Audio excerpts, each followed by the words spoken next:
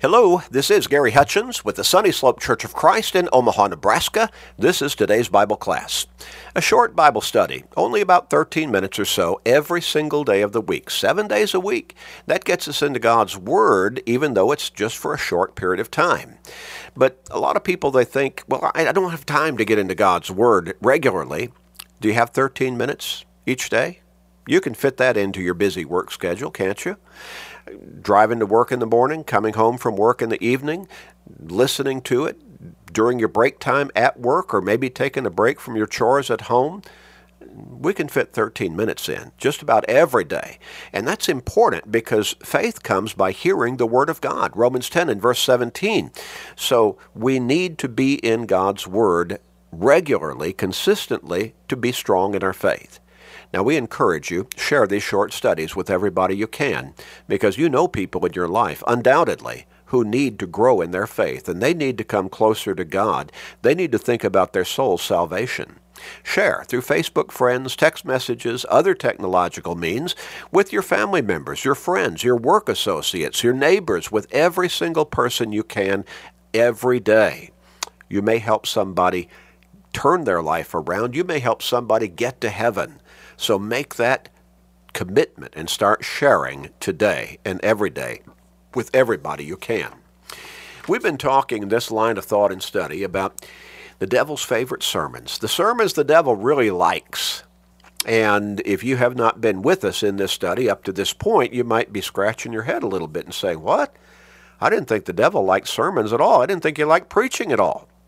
Well, he likes sermons that contradict God's Word, because those kinds of teachings will lead people away from God. They'll lead people to think they're okay when they're not okay spiritually. The devil likes anything that contradicts the true teachings of God's Word. We've talked about that.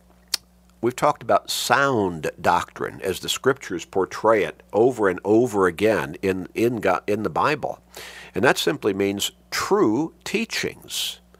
Doctrine simply means teaching. And so when we're talking about sound doctrine, we're talking about true teaching, the true teachings of God's Word. The devil wants to pull us away from that. And so he wants us to listen to, or to, in our minds, he wants us to kind of cloud the issues, so to speak. He wants to kind of, blind us to the truth. Now, he doesn't mind if we call ourselves Christians. He doesn't mind if we believe in God and in Christ, just so we don't follow them correctly, just so we don't live correctly by their teachings. Jesus said, "You shall know the truth, and the truth shall make you free." Free from what? Free from the condemnation of sin, which is eternal condemnation in hell. And he said, on the night of his betrayal, praying to the Father, "Sanctify them by your truth. Your word is truth." John 12 and verse 48. Jesus said that we would be judged by his words. I'm sorry, that was John 17:17. He said that we will be judged by his words or his teachings. John 12 and verse 48. Peter said in 1 Peter chapter 1 and verses 22 and 23 that our souls are purified as we obey the truth of God's Word, that we're born again spiritually by the Word of God. So the devil doesn't mind if we are in the Word, or we hear preaching, we hear sermons, as long as they don't really teach the full truth of God's Word. If the preachers are twisting what the Word says, or if they're leaving out part of it, or if they're adding things to God's Word, well, yeah, as long as that teaching, that preaching, those sermons are leading us astray, the devil's fine with that. That's a good sermon to him. He does not like the sermons that really stay true to God's Word and guide us in God's will and faithfulness to God. But anything that digresses from that kind of a path, devil likes those sermons. The devil also likes weak preaching. He likes weak preaching. You see, weak preaching leads to a lack of conversions. Remember what the Apostle Paul emphasized to Timothy as he was writing 2 Timothy, and Paul was facing what appeared to be imminent execution. He told Timothy, in fact, he was emphatic in how he charged him.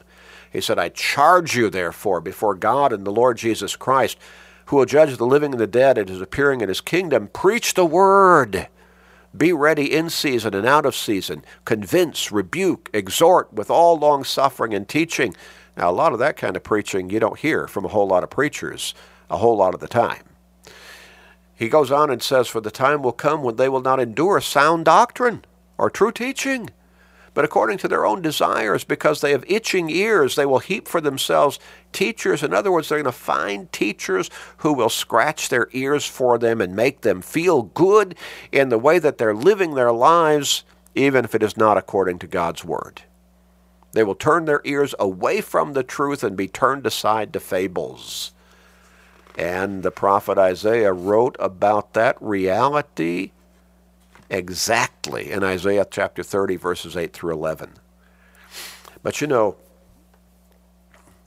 if people will just, they'll just be wishy-washy, it's kind of milquetoast sermons, it just, just feel good, God loves you, and Jesus loves you, and just bask in that love, but they don't call for any kind of action. Any real kind of action other than just feel good and just thank God and pray some prayer that they call a sinner's prayer that's not even in the scriptures at all. That's not gospel preaching. A non-gospel preacher cannot bring people to Christ, cannot bring them to salvation when they delete the power of the sermon. The gospel of Christ is the death, the burial, and the resurrection of Jesus Christ. And in Romans chapter 1 and verse 16, the Apostle Paul said, I'm not ashamed of the gospel of Christ, for it is the power of God unto salvation to everyone who believes, for the Jew first and also for the Greek. The message of the gospel has God's saving power embedded within it. The Hebrews writer says in Hebrews chapter 4 and verse 12 that the Word of God is living and powerful, sharper than any two-edged sword, and it's like a mirror that we can look into, and we can examine our spiritual lives and say, am I really living by God's will, by His instruction, by His Word? But we have to look into that. And self-examination can be painful, and the devil doesn't want us to look too closely. Oh, he didn't mind if we read just so we don't really understand accurately and make the real committed applications to our lives to live by it correctly. It's tragic for lost souls who desperately need to hear the gospel to leave a meeting or worship service without knowing that they're lost, because they've been made feel good in their lost condition. They've not been told how to be saved. The souls of men are at stake. And gospel preaching, straightforward preaching and teaching of God's Word, instructing the difference between sin and righteousness, between disobedience and obedience, is what God has designed within His Word to lead us to salvation. In 1 Corinthians chapter 1 and verse 21, Paul wrote this, for since in the wisdom of God, the world through wisdom, its own wisdom, did not know God, it pleased God through the foolishness of the message preached to save those who believe. Preachers have a responsibility to teach God's truth. And sometimes that truth needs to be very pointed in saying, If you're living in this way, you're living sinfully and in an ungodly way, and you need to repent of that and come to God through Jesus Christ for forgiveness and salvation, being baptized into Christ so the blood that he shed on the cross can cleanse you of the guilt of your sins. Oh my. But a whole lot of preachers don't preach a whole lot of that kind of preaching. And the devil likes it that they don't. Weak preaching cannot lead people to salvation through Jesus Christ because it's weak preaching. It's not strong in the Word. It bothers me when I hear a preaching a sermon that only contains 3 or 4 verses of Scripture or so, and then just tells a lot of stories trying to illustrate what those are saying. How are those listening going to really grow in their faith when they're hearing so little instruction from Scripture? Because they're hearing so few Scriptures being taught. I heard a preacher, saw him on TV just recently, and he talked about, he smiled and he said, some preachers, they preach about the dangers of sin, and I'm paraphrasing the basis of what he was saying, and how if you're living in sin, you're going to go to hell, and you're going to be condemned for eternity, and it sounds negative. And then he said, you need to learn the love of God. Now, talk about milquetoast, wishy-washy, surface level preaching. God so loved the world that he gave his only begotten Son on that cross, that whoever believes in him should not perish but have everlasting life. Sin is so awful that God demonstrates his love toward us, and that while we were still sinners, Christ died for us. Romans chapter 5 and verse 8, how bad is sin if we are living in sin? The wages of sin is death. Romans 6 and verse 23.